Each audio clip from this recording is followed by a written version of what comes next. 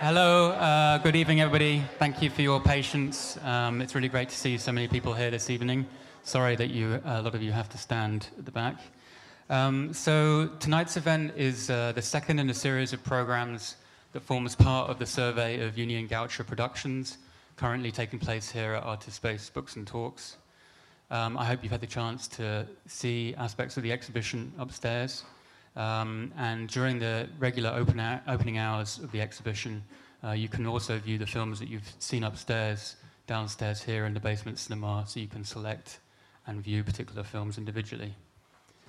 So Union Gaucho Productions was founded in the late 1990s by artists Nicholas Guagnini and Karen Schneider, and the survey provides an overview of the films and videos produced under this rubric, while also looking to extend the fluid situations and interrelated processes that UGP sought to activate in their production through the specific machine of film. The programs taking place over the course of the 2-month exhibition reflect on existing collaborations and generate new ones, and develop ideas and influences present within the works upstairs. The program tonight looks towards questions raised at the intersection of filmmaking and ethnography, particularly where the assumed objectivity of the analytic documentary form is problematized and distinctions between object and subject break down. We will be screening 2 seminal documents in relation to this discourse, The Laughing Alligator from 1979 by the Chilean video artist Juan Downey, and Les Maîtres Fous from 1955 by filmmaker and anthropologist Jean Rouch. These 2 works have provided important keystones in the writing and thinking of anthropologist Michael Taussig, and we're very pleased to have Michael here tonight with us to provide introductions and to expand on his ideas around these films, particularly in relation to what he terms the mimetic faculty and the interweaving concepts of imitation and difference. So the format of this evening is that Michael will say a few introductory words before each screening, starting with Les Maîtres Fous. And then after the screenings, he will give a talk of around 30 minutes. And there's also an additional section of film thrown in, which I'm sure Mick will introduce, of The Axe Fight by Timothy Ash. And the total running time of all the films is around 1 hour. So Michael Taussig is a professor of anthropology at Columbia University in New York. His most recent book is The Corn Wolf, published this year, a collection of his writing that marries storytelling with theory and analysis with ethnography. His previous books include Beauty and the Beast, Walter Benjamin's Grave, Magic of the State, Mimesis and Alterity, and The Devil and Commodity Fetishism in South America, among many others. Before I hand over to Michael, I just wanted to say a few words of thanks to supporters of this exhibition and this program. So a thank you to the Friends of Artist Space who support all our programs, and specifically to the Union Gaucho Productions Exhibition Supporters Circle, which is Miguel Abreu, Bortolami Gallery, and Begum Yusur Dominique Levy Gallery. So thank you to them, and I'll hand over to Mick. Thank you.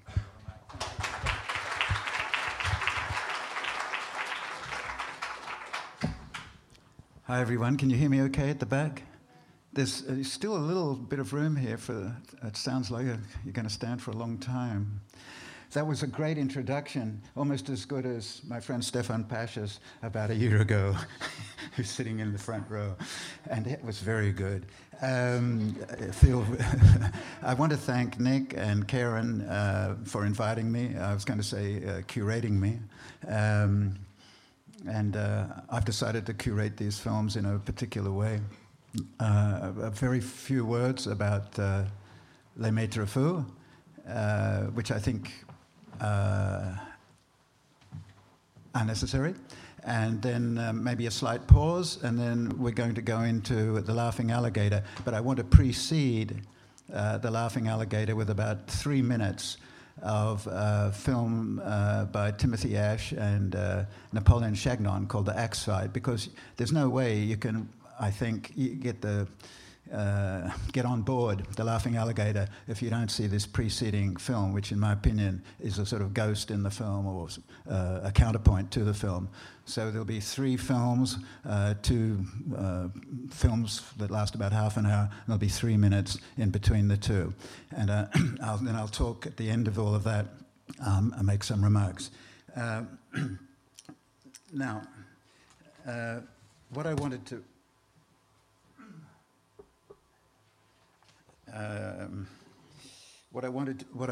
wanted to say about Maitre Fu is the film is made in filming in 1953. It's finished in 1955. The independence of Ghana, which is important to know, is 2 years later in 1957. Okay, next point. The film concerns migrants, working class migrants from Niger, a small republic to the north of Ghana, small country to the north of Ghana, rather, which form the focus of the migrants form a focus of a cult, we'll call it the Hauka cult, H-U-K-A, it's spelled generally. Now, this Hauka cult gets together every so often on the outskirts of Accra, and the members become possessed, and they become possessed by what? They become possessed by the spirits of dead French colonial officers, and sometimes their wives. There's a particular spirit, the Wicked Major, who's on record in Paul Stoller's pretty extensive ethnography and history of this movement. There's a particular spirit called the Wicked Major who's on record as having beaten up, slapped around, jailed Hauka people, hence the name the Wicked Major. There'll be other spirits. The fascinating thing for me and most of you will be, what does this imply for Europe looking at itself through possessed people? What sort of power is involved? How do you take this into account?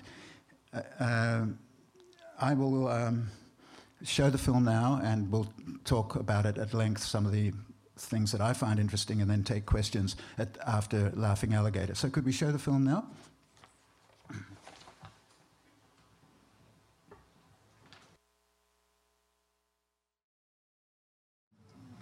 Perhaps a trivial comment is that this film was received with a lot of anger as well as acclaim when it was shown in Paris in '55. Some anthropologists like Marcel Griol walked out saying it was a colonialist, exotic piece of work. Other people like Jean Genet were totally enthralled and went on to write a play called Les Noirs, The Blacks. So it had this very different sort of impact. I thought watching it, it might be helpful to think of you or me or us as involved in a ritual as well. Not just a normal film-going ritual, not the Hauka ritual per se, but trying to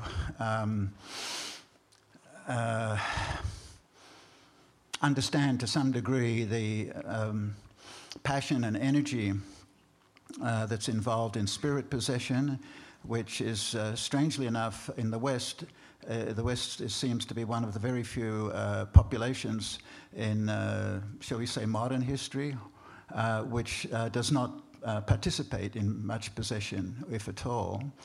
So the question is not how do people get possessed or why do they get possessed, but why don't we? Second thing is the eating of the dog. You probably distance yourself from that. But I'm sort of inviting you to examine your feelings about crossing that divide, and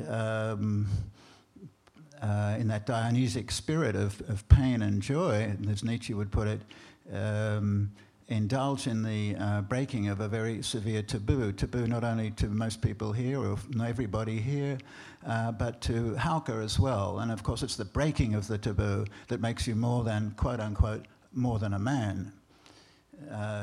So these are the three forces which I think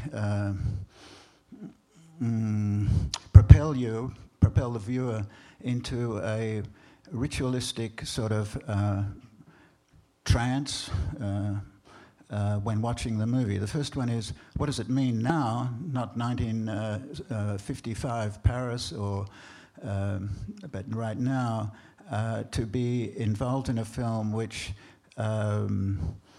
displays such powerful colonial imagery. Now, that doesn't mean it's colonialist, right? And this is where people will argue and so forth. But one cannot deny the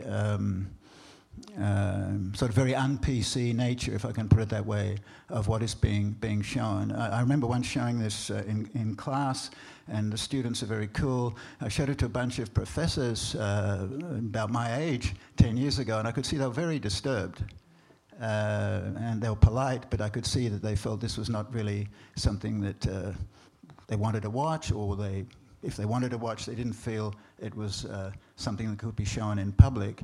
So these are three, if you like, if I can make it less romantic, these are three challenges to a viewer. You can't view such material in a neutral form: killing and eating a dog, becoming possessed, and the confrontation or becoming face-to-face with this strong colonialist white-on-black imagery. I'll talk later about possession, bodily possession, and its relationship to making a film. I don't want to do that right now. I wanted to move on now to talk a little bit about a lesson of John Downey's film. I'm going to first show a few minutes, as I said, of Chagnon and Ash's film, which was made in late 60s. You should remember that Napoleon Chagnon, who was actually taught in my department for a year before he went on to bigger and better things in Michigan, wrote a book called Yanomamo, The Fierce People, published in 1968. And by now it's probably sold 4 million copies. This is including the resales, right? But it's probably up around 4 million. There's no book in anthropology which would come anywhere close to sales like that. That means it was used in colleges. It was a sort of training tool, combined with the film, of course, for countless numbers of young Americans. It's unsparing description of male aggression is explained by Chagnon in his writings as compelled or caused by men competing for women, and thus increasing their quote-unquote reproductive fitness. So he's a social Darwinist, writes as a social Darwinist, what was called social biology, which had, up till pretty recently, was a very popular form of explaining behavior, especially of so-called primitive people. The film I'm going to show you was the most popular film. There were 20 films made by Tim Ash of Harvard and Chagnon. The gist of the film is to promote or sustain that image of the Yanomamo as super macho and super fierce and so forth. I won't go too much into the stylistic differences. They should be pretty obvious. But the film, in a sense, is a Yanomamo film in the sense that Chagnon uses the word of the fierce people. It's a fierce film. It's a very male film. It's a very male voice. It's a very didactic film. And the idea is to show chaos, confusion, violence. And then the expert steps in and shows you how the violence can be explained in the first instance, by showing you a kinship diagram with the different actors' position in that diagram. So you move from a sort of a chaos to an anthropological expert explanation in terms of what is really magic, right? Showing you a kinship diagram. So I'm just going to show you the opening shot, three-quarters of a minute, and then I'm going to show you this sort of where everything is brought together and order is restored in the expert's mind. And then we'll move to the laughing alligator, and I think you'll get an understanding of some of the background, some of the ideology which the laughing alligator was made against. So let's show the Chagnon Ash piece first.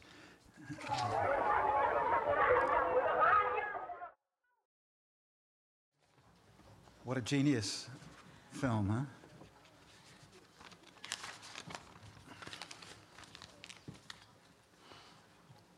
I thought I'd be fairly pedantic and talk about the Maitre Fu first and then Laughing Alligator, and bear with me. I had already mentioned some striking features to think of watching Le Maitre Fu. I forgot to mention, for those of you who don't know Rouch at all, that he's widely considered the father of ethnographic film. He was an engineer in the French army in West Africa during the Second World War, liked it a whole lot, and geared up as a filmmaker, and sort of never left. And he has enormous army of friends in West Africa and made many films. This seems a very casual, easygoing way in which people he made films with like him, he likes them. And I sometimes get the feeling, say, compared with the Downey film, he sort of wings it. The Downey film, by contrast, is so not only so funny, but so incredibly clever and easy at the same time, but super, super smart the way it works. Rouch's film, by contrast, it's the matter, the information, the contents is what I'm looking for, are so striking, and he does a great job filming that. One Downey, Richard mentioned both of these, I think following Nick, both of these are documentaries which, in a way, document documentary. They contain a sort of auto-critique and so on. Well, that's ever so much more in the case of the One Downey film. It's as if that is the film, that is the matter of the film. That's why I called my review of it Looking and Laughing, or A Lesson in Looking and Laughing. One of the things that are so puzzling about the Chagnon films, Chagnon and Ash films, is Chagnon comes over as so unrepentantly had-ass, tough-minded, un-PC. The savage is not a noble savage, you know. Whereas if you look at the Downey film, you can't help thinking a lot of the time that that's been simply flipped over. Instead of a fierce people, we've got the laughing people, right? And you can see that as partly as an antidote to the legend that was being formed with the Ash Chagnon perspective. But it's more than that. One of the things that's so interesting, thinking about my Mises, I'll go into more later, is how Chagnon is really a very a really tough guy, he's like the second of a huge Catholic family from Upper Michigan, and you get the feeling he's seen life in the raw. He knows all about, prides himself on his hunting skills and I guess fighting skills. And so it's like that thing, people look like the dog that they have, anthropologists become like the people they study, you know. And Judith Shapiro, who became president of Barnard, she worked with the Yanomamo, and he told her, no way you can go there, you know, you'll be raped, you'll be violated, etc. And I never spoke to her about this, but I think she had a great time without being raped or violated. It's as if Chagnon projects himself to some extent. But the harder point I want to make is that there's a way in which I think Chagnon has a point. because the anthropologists fall over themselves saying how wonderful primitive people, quote unquote, are, and innocent, and the noble savage thing, you know, is very, very strong. But the reality, of course, can't be that simple. But Chagnon is not a diplomat, and he shoots his mouth off, and he then goes an extra mile with his theories of violence as genetically determined and all this sort of stuff. But I do want to say it's a very complicated sort of situation. It's also very complicated because there's incredible warfare going on, not simply between the Yanomamo, but between the missionaries and the anthropologists, the missionaries and the other missionaries. And the worst warfare probably, and Chagnon is very outspoken on this, is the violence between anthropologists, accusing each other of all sorts of stuff. So once you start to get into this swamp of Downey, Chagnon, Yanomamo,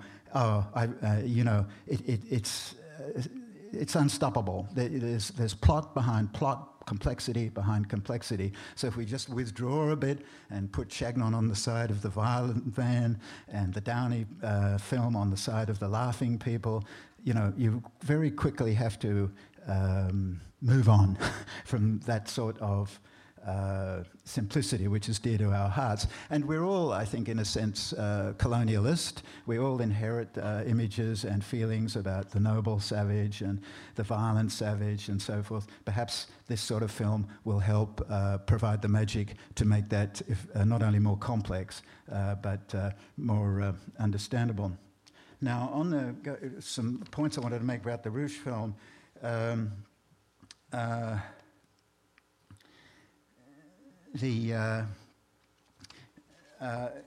wanted to go back a bit to the origin of the cult of the Hauka. I'm not an expert on this, and I doubt there are. But one thing that really struck me was the violence that's involved in the French and the British attitude towards the Hauka, which Rouge, in this charming way, just sort of flies over and glosses over, and it's all a bit of a joke, really, for him. The movement began amongst Songhai, S-O-N-G-H-A-Y people in Niger in 1925, and they would dance and become possessed by the spirits of colonial administrators. I want to make a parenthesis.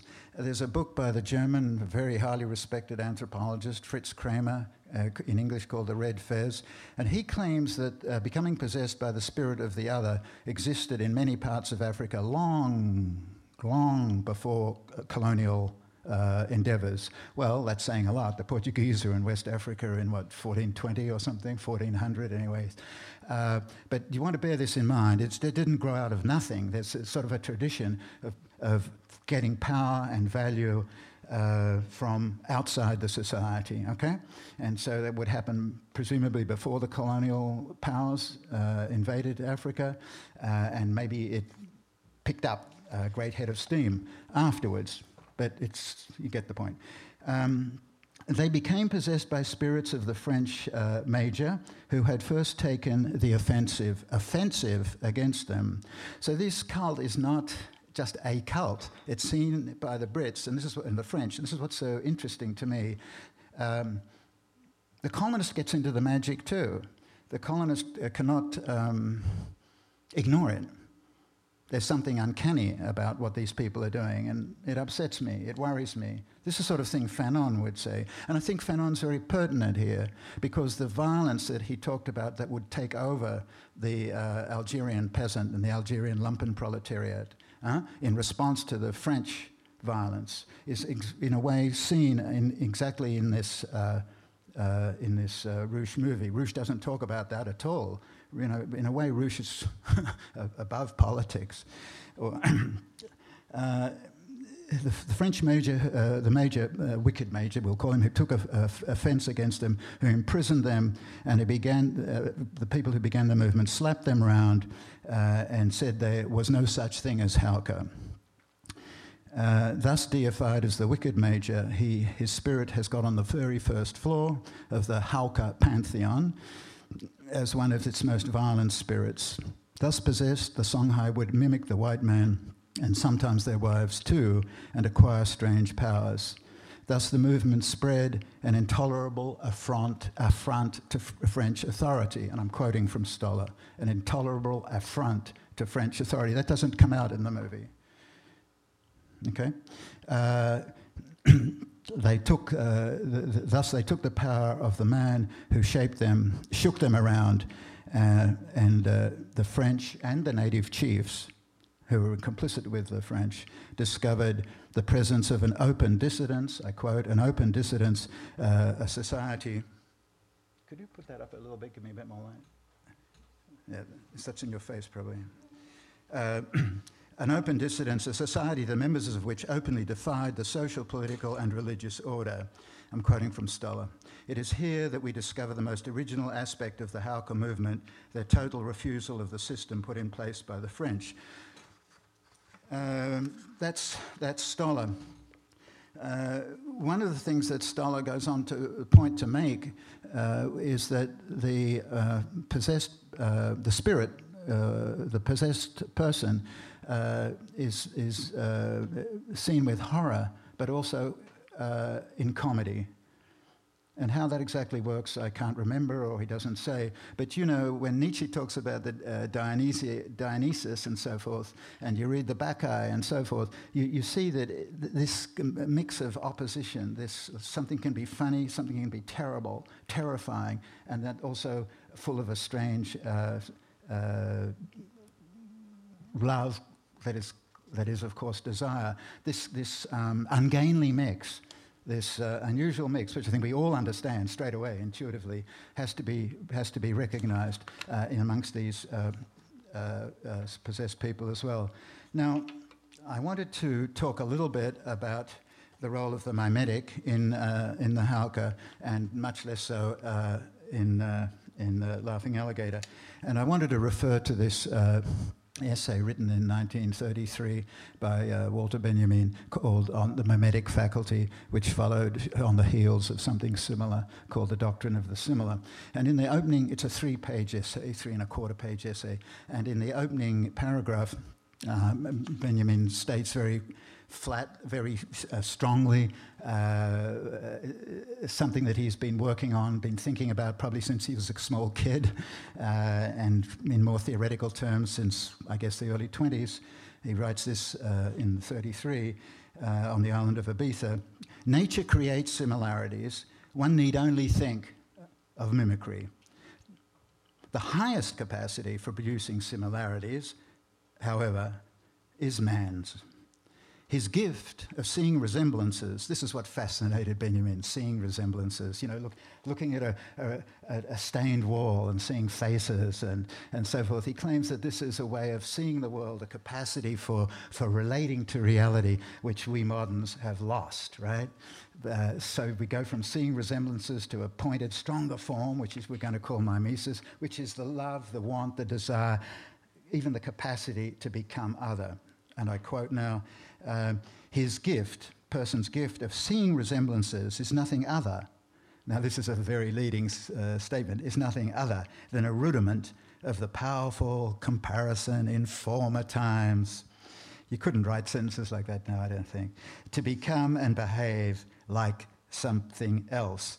So seeing similarities involves an arc in which the viewer becomes that which is being seen, presenced, we could say, so as we can include seeing and touching, hearing and touching.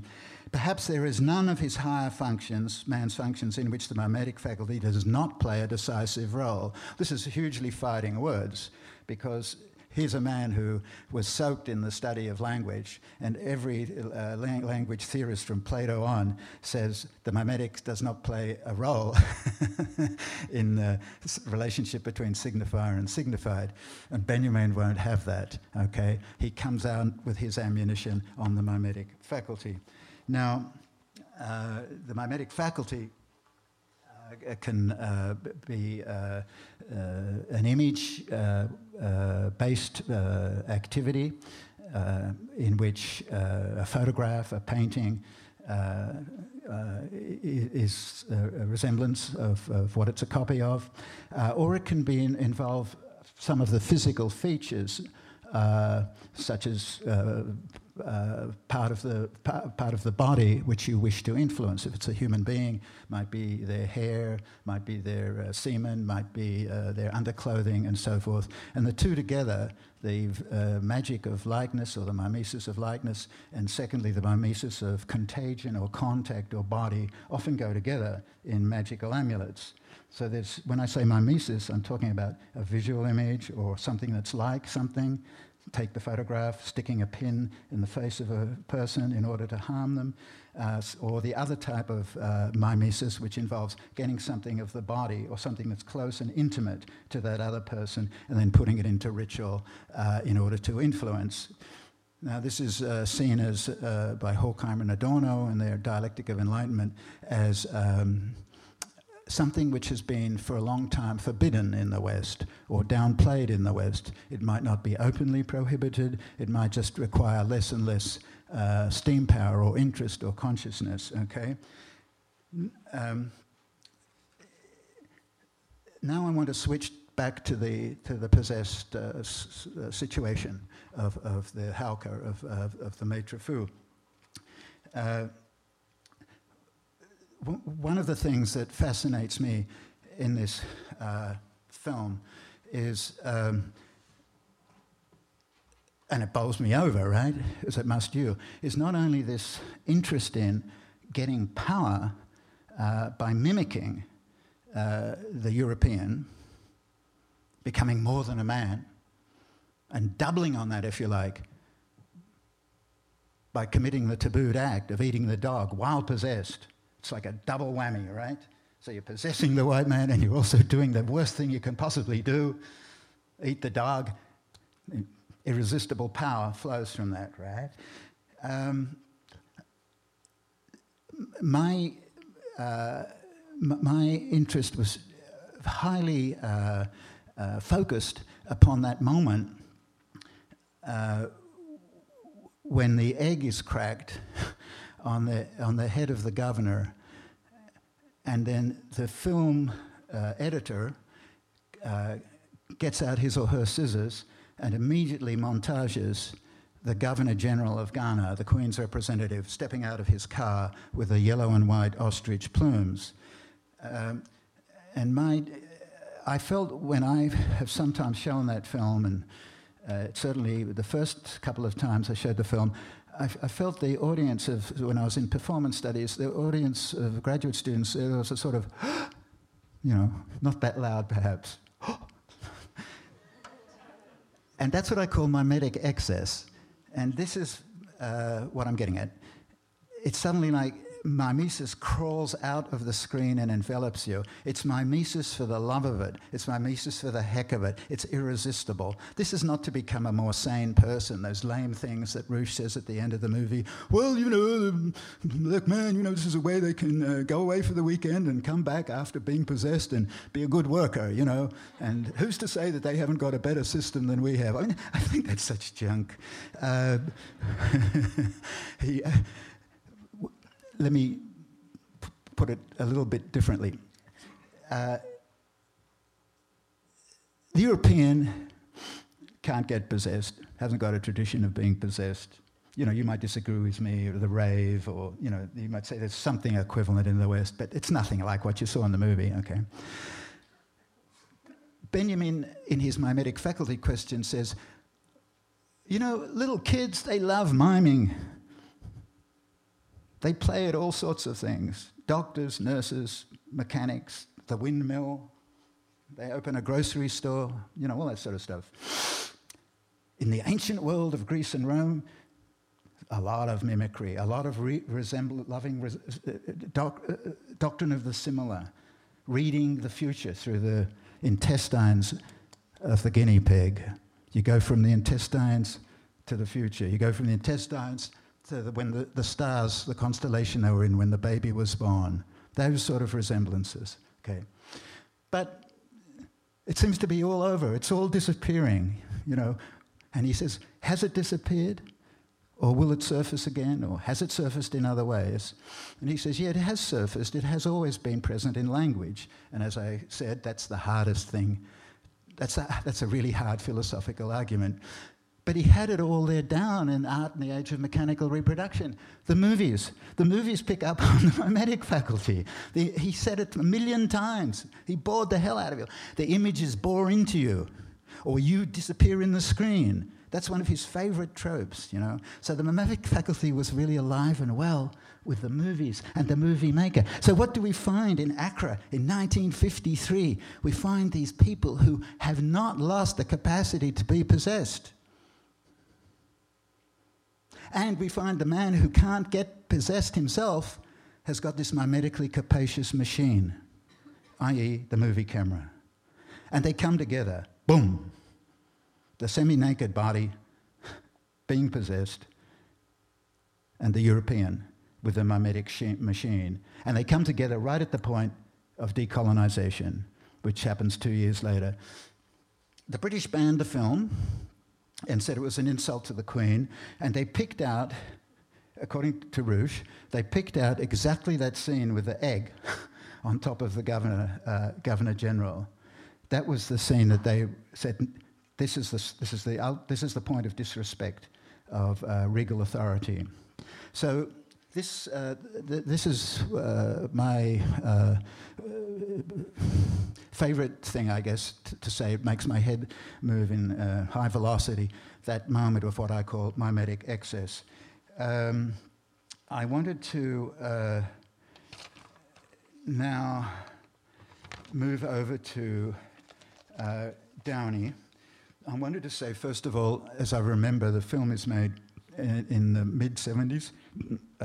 It's made by Juan Downey, his wife, Mary-Lise, and his stepdaughter, Titi, T-I-T-I, who does a lot of the voiceover right at the beginning. And I hope I'm not like being overly boring and professorial if I say it's so amazing to compare the faltering voice, high voice of this teenage girl at the beginning saying, you know, compared with the Chagnon voiceover that you saw at the beginning of the act side. I mean, it's unfair to point it out. It is such a gross difference.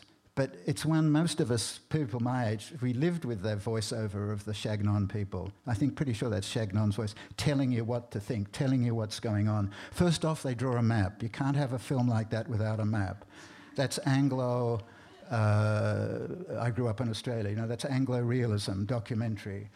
But here in the Downey film, it's we're into another world straight away. Now, they spent 7 months in this one village. That is a long time, I think, to live in such circumstances. Secondly, a revolution was afoot.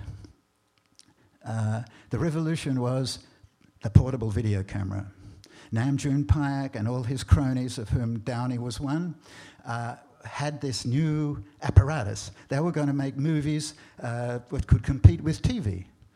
And you could get instant feedback and see what was on the screen. So there's a mimetic element in the Downey film too, where he shows people what's being filmed. And he ends his film on that point with the deaf-mute, who all were meaningless or non-words, croaks and cries. And my understanding of that croaks and cries, you might think I'm a bit far-fetched, is that you'll never understand. As opposed to the kinship diagram, you can find out a lot of stuff, you can film a lot of stuff, but ultimately it's all a big mystery and a puzzle, and the two of you get on okay, you know, most of the time, but there's also a huge gap there in understanding, and that's my understanding of the deaf-mute at the end.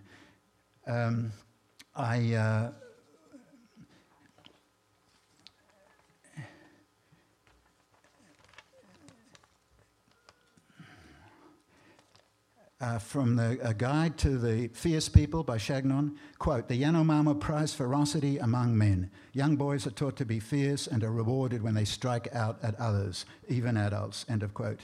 Chagnon describes several attempts on his life including axe attacks when he was asleep, and Indians shooting an effigy of him shot with arrows for fear he was using bad magic. So at the beginning, when he's saying the anthropologist had warned me, you know, it seems to me such an obvious reference. And when he's got this standoff with his camera and their bow and arrows, I couldn't help but thinking of Chagnon sort of getting the reader to quake in fear that our hero Napoleon, the Indians had made an effigy of him and shot it full of arrows because he was suspected of having bad magic, which is part of the white man's deal. You know, the Indians have got magic, but we have magic too, according to the Indians. We're pretty good. You see what I mean? On the one hand, you put it down, irrationality and stuff like that, but it's sort of nice if people think you've got magic. Later, the fierceness toned down a little, but also got narrower with his what I call genetic racism using sociobiology, which was a big player in this country in the 80s, 70s and 80s. Chagnon worked with James Neal, a geneticist at the University of Michigan from the late 60s, collecting blood samples from some 60 villages. So he was moving fast, and he visited too many places in his Odin mission, okay, to get blood because Neal wanted blood from people who had not been exposed to any atomic radiation after his studies in Japan, and he wanted to get blood which was, in that sense, pure. A measles epidemic occurred in 1968, and in the year 2000, Patrick Tierney, a sensationalist journalist, produced a book, Darkness Falls on El Dorado, in which he accused Chagnon and Neal of intentionally inflicting measles as part of their studies. And this was complete bullshit, but Chagnon was such a great target, and so many anthropologists hated him because he was so, you know, I've described him. Everyone was ready to believe it, and the whole thing was a hideous thing. Margaret Mead sort of tried to put the fires out, said this is nothing but book burning, referring to the Nazis and so forth. And it's so again, the complexity of the situation. The Chagnon approach strikes me as awful, but what these other people did to him is awful too. So a real mess. And so what we're seeing in Downey's film, I understand as a sort of a welcome relief from all that missionary hate, anthropologists, hate state representatives, hate. In 2012, Chagnon was elected to the National Science Foundation. Yes, and Marshall Sahlins resigned in protest.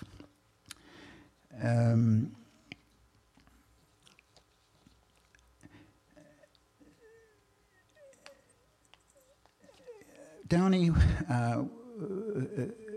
according to what I read, was involved in filming what I call, or he called, an American Odyssey, which would be film work from North America, if not Canada, certainly the USA, down through Guatemala, into Chile. I remember a lot of silent, black and white, stark, quiet movies. And then he wanted to get involved with the lowland forest people.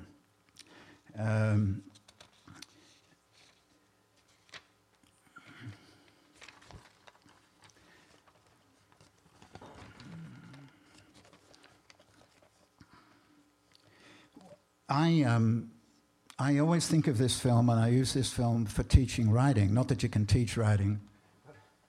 This film struck me as the closest I'd ever get to it. I talk about it as a film which to me brings out the filmic nature of film, and I'm sure people who study film, that's no big discovery. It's not so much the discovery, it's the way it's done, the impact it has on you to watch this. I combine that with, I say, many stories are told simultaneously, which is not so easy to do when you're writing. But if you're a very talented filmmaker, you can do it.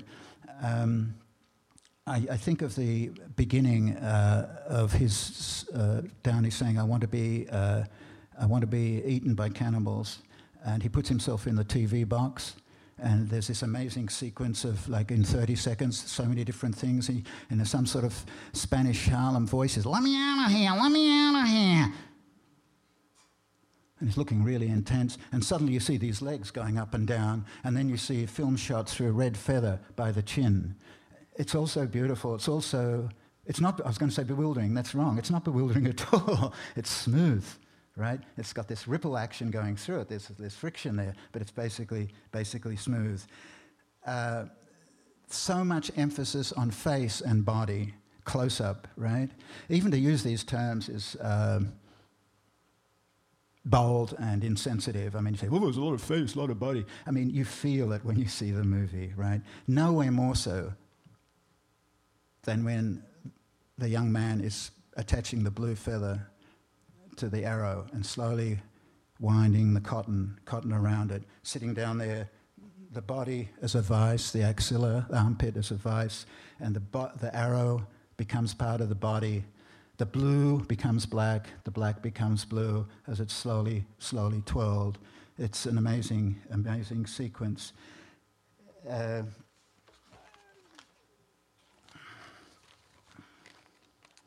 Hammocks sway, bodies move.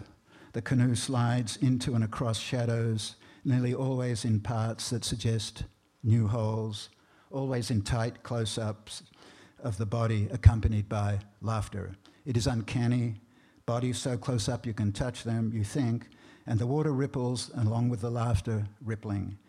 Are they laughing at us? Are they laughing at being filmed?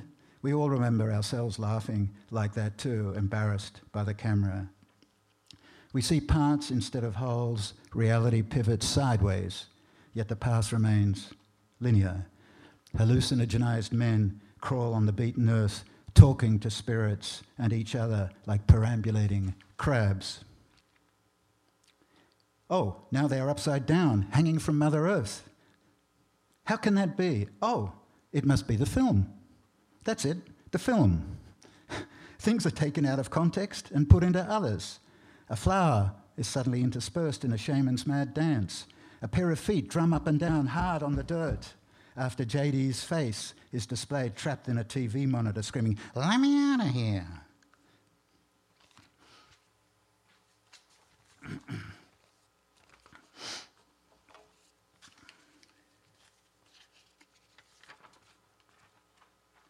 I had a little note to myself about wit constituting reality. This may be the formula of the film. The canoe slides across and into shadows. The screen fills with the string necklace on the chest of the young man seated in the stern, paddling. But he is sideways. Does that sentence make sense? JD's teenage daughter-in-law, Titi, is talking off-screen, in a high-pitched adolescent voice, giving us, in a nicely casual, unhurried way, the lowdown on the Yanomami. What daily life is like, how the young men appear to her, how you can't talk to or even look at your mother-in-law, and so on. There is a sense of love and curiosity in her pauses as she moves from idea to idea, as does the camera. It is busy, relaxed but busy. The color palette changes. The canoe keeps moving into a strange realm of sliding surfaces. Now the young man is upright, vertical, is back to vertical, and gravity has been restored. Now the screen fills with the design painted in dark brown on the light brown of his cheek. Now we see an exquisitely carved orange-brown paddle dipping and lifting, dipping and lifting. Now the paddle is being used in a deft motion to bail the water out of the canoe bottom. Now the paddler is bailing with his hands. Meanwhile, the sound of the bailing fills our ears, forming a background to Titi's unscripted description of the Yanomami life. It is a sound somewhere between the sonority of a bell and the slurping of a hungry man eating. Now she is talking about how much she liked her 7 months there and would like to go, not come, like to go back and visit. The colours and intensity of light across the shadows on the river keep subtly changing.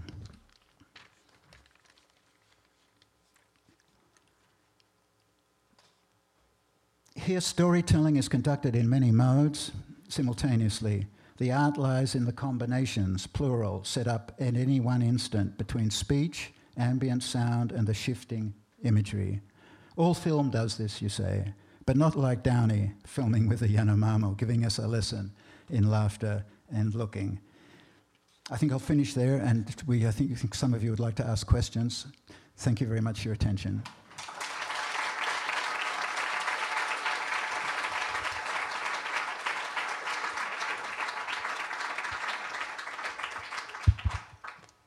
If anybody has a question, please raise your hand and I'll bring the microphone to you.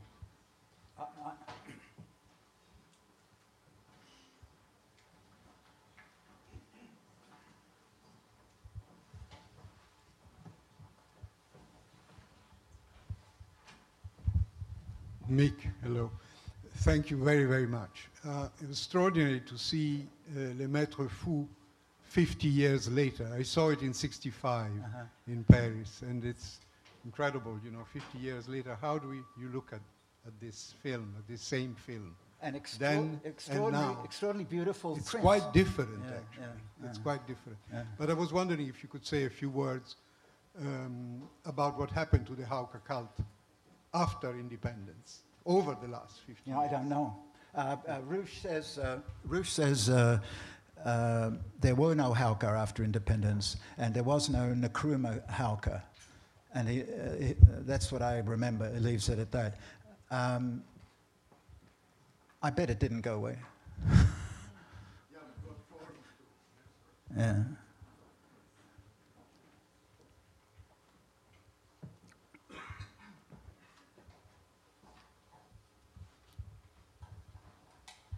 Hi, Mick. So two things. I remember actually I saw Jean Rouch showing this film in the 90s together with another movie, which was about it was filmed in Paris about the labor, kind of beauty of labor. I don't remember the title of it, but he showed these two films together. And I have notes somewhere what he said about them.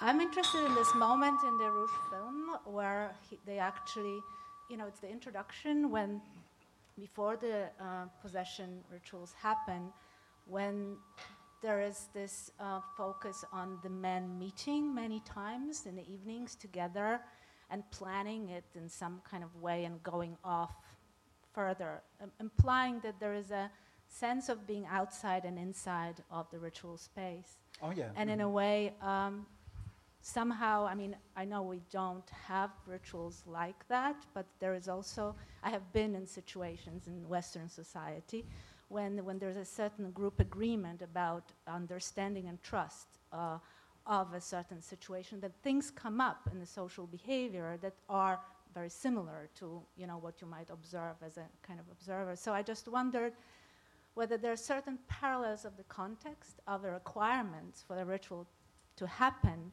that are within that planning zone and within that understanding of what is in and out. There are some people that are expelled and some people that belong, and obviously all participants understand their roles. So this moment of being possessed is a fraction of a bigger structure. So in that space, I can understand, there are some parallels in our Western world that play on that difference and allow these things to coexist somehow, maybe not to that extreme. Sure. This night is turning into living history. 1965, 1990.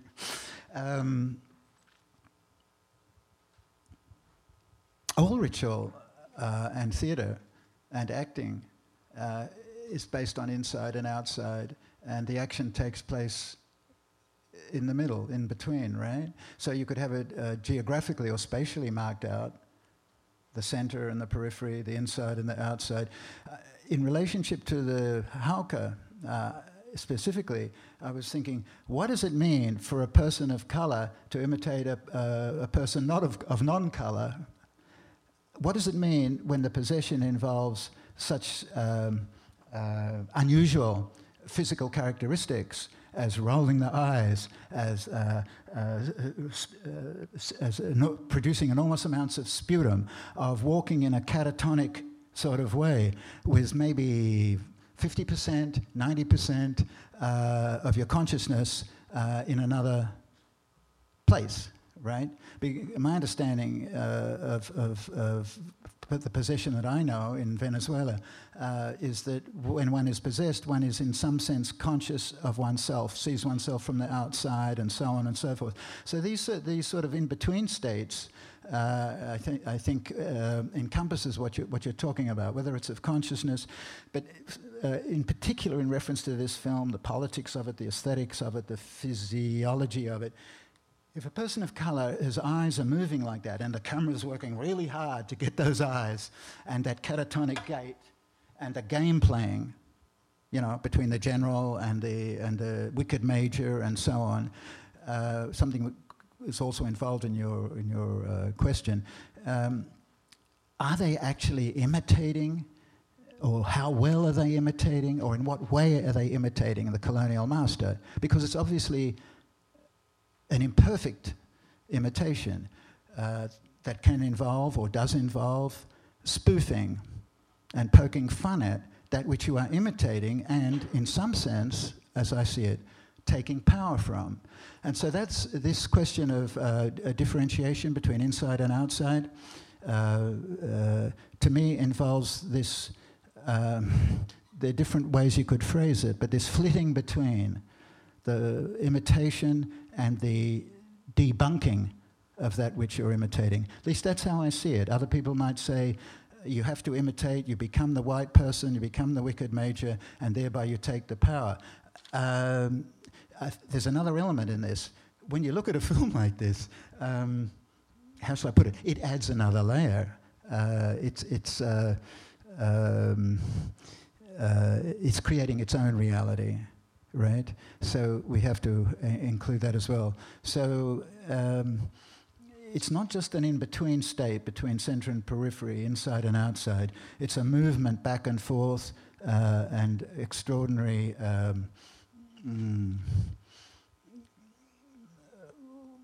work, artistic work is being done in gravitating. You know, I put the emphasis on the action that's involved.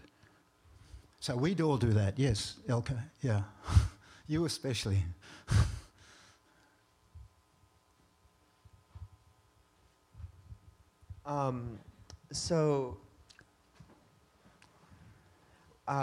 You did a really excellent job, I think, sort of looking at the sort of mimetic aspects within the film, and then how that sort of translates into the magic of film itself. But I'm interested also in sort of the other, like Fraser's other law of magic, if we're gonna go there, of contagion, which I think like we see like moments within each film of, you know, consumption, like of the dog, or of the desire to be eaten or to eat the dead. So they're the sort of moments internal to the film of, or to these two films, of contagion and this magical operation of contagion. I'm curious how you see film itself as a medium functioning not just mimetically, but sort of having this sort of aspect of contagion as well. I can't answer it. I mean, you did an excellent job. I imagine film buffs would have a field day answering your question. They could find example after example. My friend Nancy Goldring is in the here, and she always raps me over the knuckles because I'm overly enthusiastic about Benjamin's ideas of the body of the viewer goes into the screen, or the images on the screen go into the body of the viewer. And the small child loves colored pictures, says Benjamin, because the color is like an invitation to come into the story, and so on. So there's certainly bodily movement, but this is one eccentric, crazy thinker. And she says, oh, there's, you know, it's interesting, but, you know, it's not all that's going on.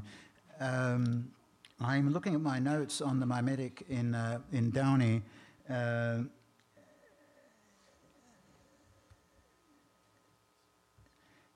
It's nothing like the Maitre Fou, at least on my analysis. It's not nearly as marked, not nearly as visible. The other film that I worked on a bit was Trobriand Cricket. I don't know if any of you have seen it.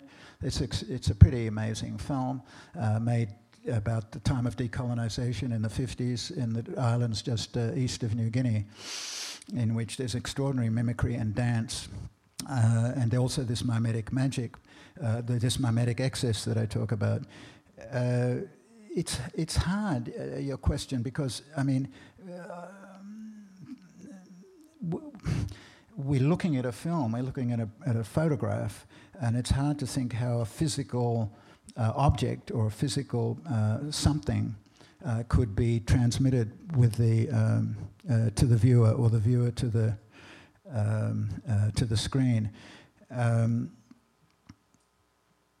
My reading and understanding of certain types of sorcery and witchcraft involve a mysterious movement of thought that goes, let's say, through the air, acts invisibly on the body of the person who, let's call the person the victim, where it will form a physical object which is extracted by a shaman, maybe a splinter or an octopus, a little mouse, all sorts of strange stuff, right?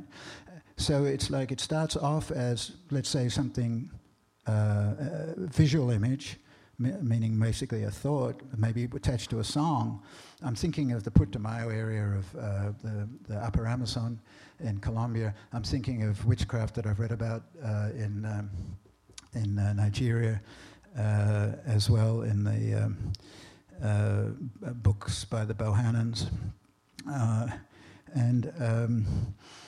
there's a movement here between an idea invisibly moving to form a physical object in the body of the victim, which is taken out by the healer.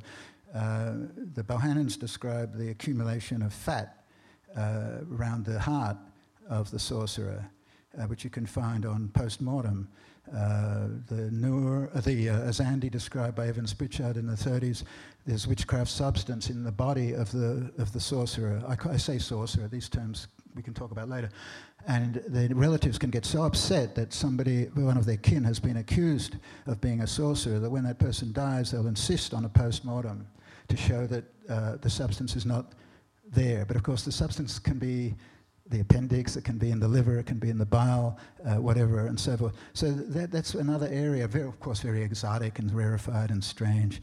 And anthropologists don't talk about these things anymore, where something quasi-visual, I imagine, imagining this is going to happen, and it results in a physical object. But your question's great, and you probably have got some answers. There's probably something really obvious that I overlooked.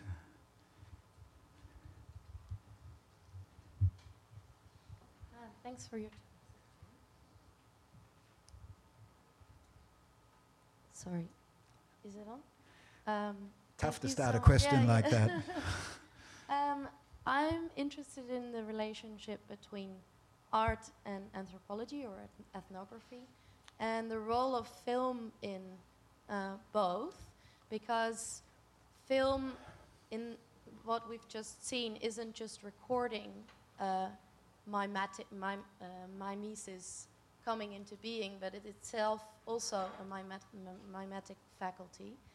And I remember you did some work on Arnoud Mick's films, his art pieces. Oh yeah, time ago. Long time ago, and I was just wondering whether Dutch? you care to, yes, comment on these works, and maybe the relationship, the difference, or the parallels between these obviously artistic forms of mimesis and these ethnographic films. Why don't you describe to people a little bit of the work and jog my memory at the same time? Yeah, so Arnoud Mick does staged videos, staged films, where he puts actors in a given setting, but there's no script, or a very loose script.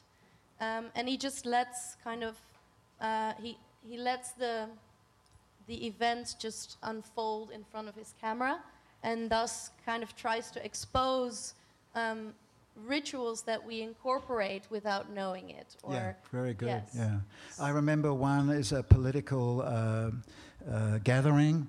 Another one is people being taken into some sort of really scary reception center in Yugoslavia, or what is about to become ex-Yugoslavia, let's say Serbia.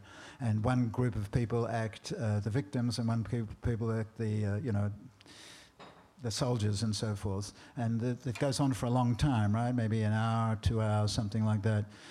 So the question would be, what would the use of thinking about mimesis add to one's everyday understanding? Yeah, and also the role what that film plays in this, in both the artistic sense, because Arnoud Mick's work is fiction, but this is, documentary. So I'm just wondering whether you care to comment on the medium. No. See, as was sort of implied in your question, I mean, what interests me in the mimesis is the magical power of the copy, which remains pretty much unacknowledged. And in these two films, or at least in the Maître Fou, it is super acknowledged. Hits you over the head, has to. Not only because people are imitating the colonist, but because of the way they're doing it, their possession and so forth. So the exoticism practically drowns you out, but in the case of Arnoud Mick's, these are that I don't. In a sense, the quote-unquote magic of film is operating all the time, right? But it's not of the same caliber or intensity for me. That's all I can say, and I'm sorry. I wanted to. I think there's another question right here. Yeah.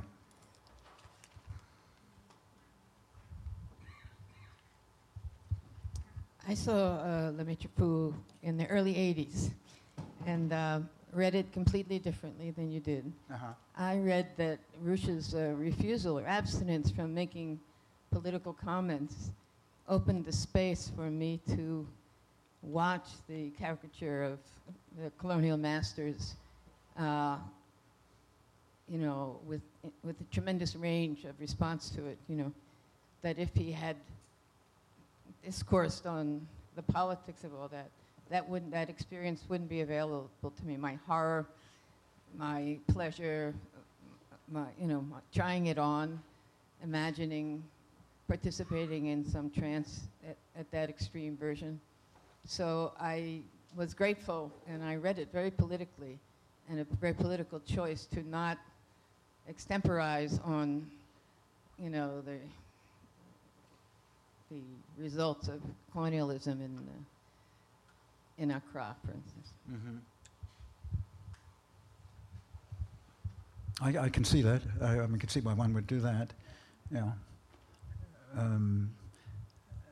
There's a strange politics in that I didn't mention. I think in the Downey film, which is a bit far-fetched. There's this anthropologist that the young people like a lot, and the old people like Peter Wilson, Pierre Clastres, who have died like all these French intellectuals in a car accident. And he wrote a book called In English Society Against the State, and a famous ethnography called The Chronicle of the Guayaquil, and so forth. And Clastres hung out with Jacques Lizotte, who was another enemy of Chagnon, only to fall foul of anthropological invidia when he was accused of having a harem of young Yanomamo boys, and it just goes on. Anyway, Clastres moves from that Yanomamo situation to Paraguay, and he develops this thesis of, I was a communist, sort of, and then I became a Levi-Straussian, and I'm an anarchist Levi-Straussian, and I watered down Levi-Strauss a bit. I don't hit you over the head with all those structures and so forth. And believe me, The Indians of the Amazon rainforest are like born anarchists, and they have built into their society, not just in their heads, this incredible refusal to let power congeal. So the minute a chief develops, they move upstream. But it's something about everything, the way you laugh, the way you walk, the way you bury your dead or eat your dead, to him that is diffuses power. I always get this mixed up. Centrifugal, not centripetal. Well, that's his take on it. I was thinking a lot about that in relation to the film. The film seems to me, with the laughter and I'll call it anarchic quality of the film form, to, in a way, parallel, long before Klaus wrote his book, this notion of decoagulating power. The slightest trace of power, you bring in your laughter acid, you know, your new type of formalism. And in the Chagnon Ash film, the attempt is completely different. It wants to, in my opinion, create a power of the expert, let alone our general understanding in the West that hierarchies are inevitable. It's another. You brought up the thing of politics, and I was thinking of it in relationship to class. So maybe we leave it at there, huh? What do you say? Been a long night. A lot of people sitting on the ground. So what do you say, Richard? You're the boss. I think that's a good moment, yes. Yeah, but I just want to say one thing. I felt I was very impolite when I said that was a great introduction, and I tried to make a joke, but it fell flat. And I cursed myself the whole evening, because it was a beautiful introduction. It's just that he's sitting here. I haven't seen him in years, and he really worked hard on a beautiful introduction. So I think Stefan should redo the introduction now. Yeah. Thank you so much, Mick. Thank you, and thank you everyone for coming.